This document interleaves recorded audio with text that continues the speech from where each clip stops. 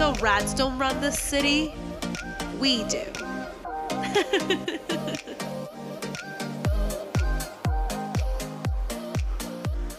Hi guys, and welcome back to Chatty Rats. I am Natalia. And I'm Sheen. And we're here today with a bonus episode, y'all. That's right, a little spicy spice. You know, these are things that we cut and we just have a little more sauce for y'all. And this one is about the fear of tapping into your creative side. It's a really good one. We hope you love it. And here it is. Okay, and the next topic we wanted to cover today is something that is very dear to our hearts because Sheen and I are both creatives. Woo-hoo! As we said before, you know, I do some comedy and Sheen. I do TikTok. I do fashion stuff on there. And I'm actually exploring new niches. But yeah, I've been putting myself out there online. So yeah, so we both are creative people. Without creativity, we will die and slither away. It's really important to us. And I don't know. Can you believe that there was a time when we weren't pursuing our creative passions? We wanted to be doctors. No offense to doctors. I love doctors. It's just, of course, girl, you would not want me to be a doctor.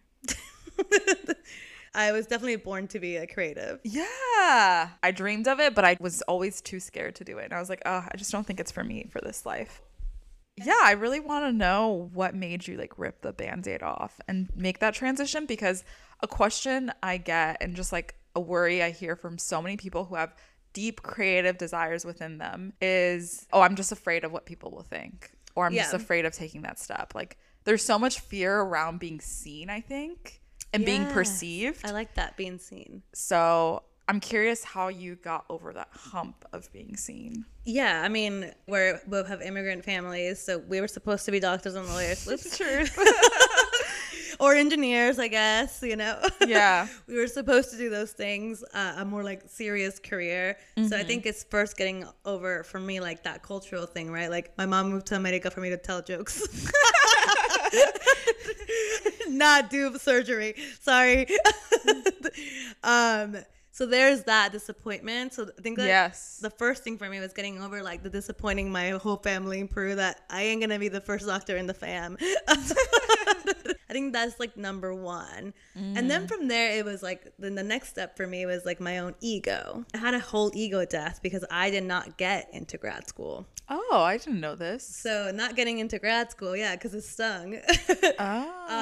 Was definitely like this is not my path. Oh, wow. Yeah. So that was like the biggest blessing then, you not getting in. It was, because it made me stop, right? Because if I would have gotten in, I would have kept probably going. For sure. And been miserable. Yeah.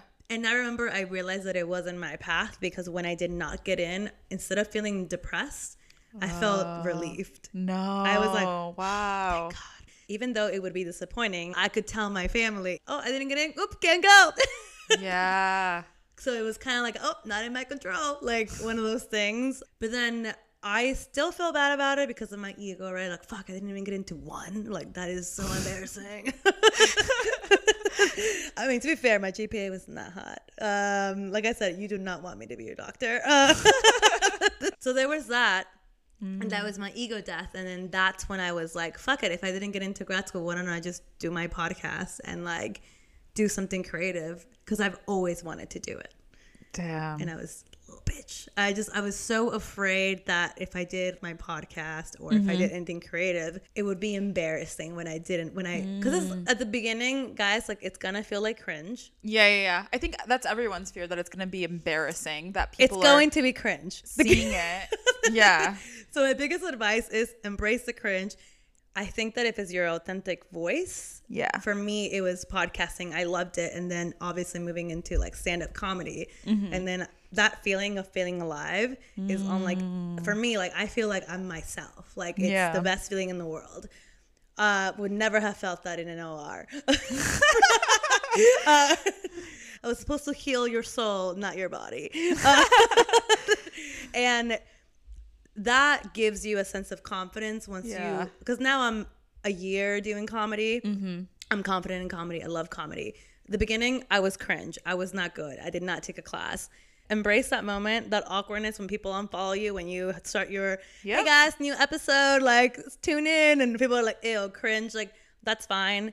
Don't worry about them. They're sad in their finance jobs. Like, jump in. Yeah.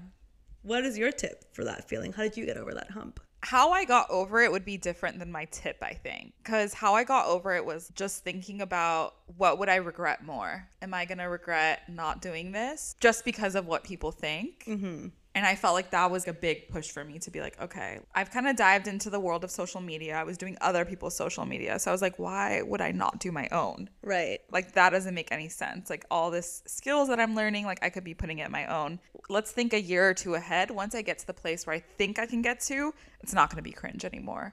And I just got to get over that.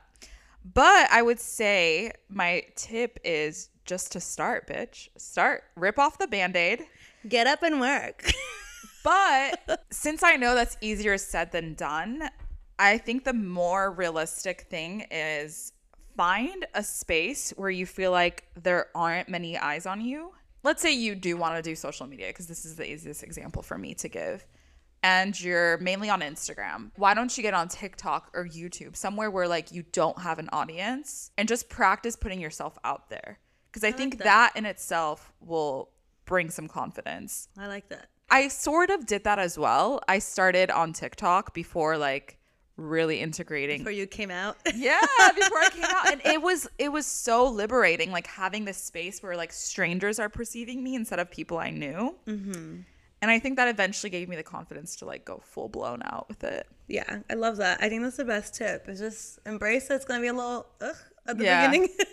That's part of doing anything creative, is like finding your own voice within that. Yes. And that takes time, honestly. I just found my voice Literally. because I just started stand up. Yeah. And then I was like, oh, that's why I started to podcast, because I wanted to do stand up and like, this is what I'm supposed to do. But it took a while of me not knowing how to do comedy. Yeah. Like, just doing YOLO open mics, bombing, like seeing people that were way better than me and me being like, oh, I wish I was like them. Like, you know, but it's like those people, like either they're naturally a lot more gifted than I am, or they've taken classes and like just practice, just put the time in. Yeah. Just put in the reps, right? Mm-hmm. I think that's the best thing. And like you said, is like, we have one life. What are you going to regret more? Trying it and failing? Which honestly, I don't think you will if you just keep at it. If you exactly. There's no failing. Because even with your example of like not getting into grad school, some people would look at that as failure, quote unquote. It is, right? Yeah.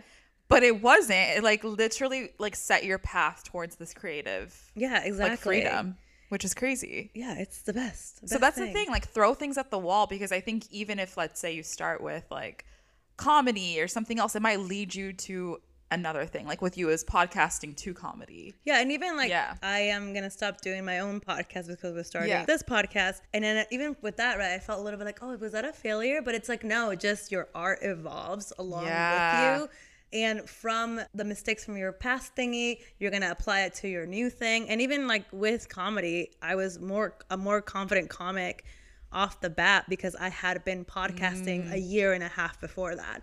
Like, everything ties together creatively, slowly, and your brain's just the same way that if you've been trying to be a doctor like me your whole life, like the same way that your brain had molded to that for so long, your creative brain needs to like like that shit was dusty, girl. Like that shit was crusty. So true. You're not using that muscle. So like it's gonna take a minute. So allow yourself the time in the same way that you allowed yourself 10 years of trying to be an engineer. Like, just, it's okay. Like, allow yourself that space.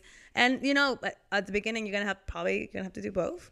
Like I do. Like, you know, your girl is not rich from stand up. The $20 a gig ain't paying the bills. That's what it takes. Yeah.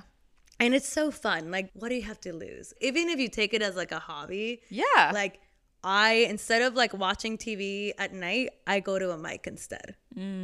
It's the same amount of investment. It's just, I'm just doing something else that fulfills me more. Period. That's beautiful.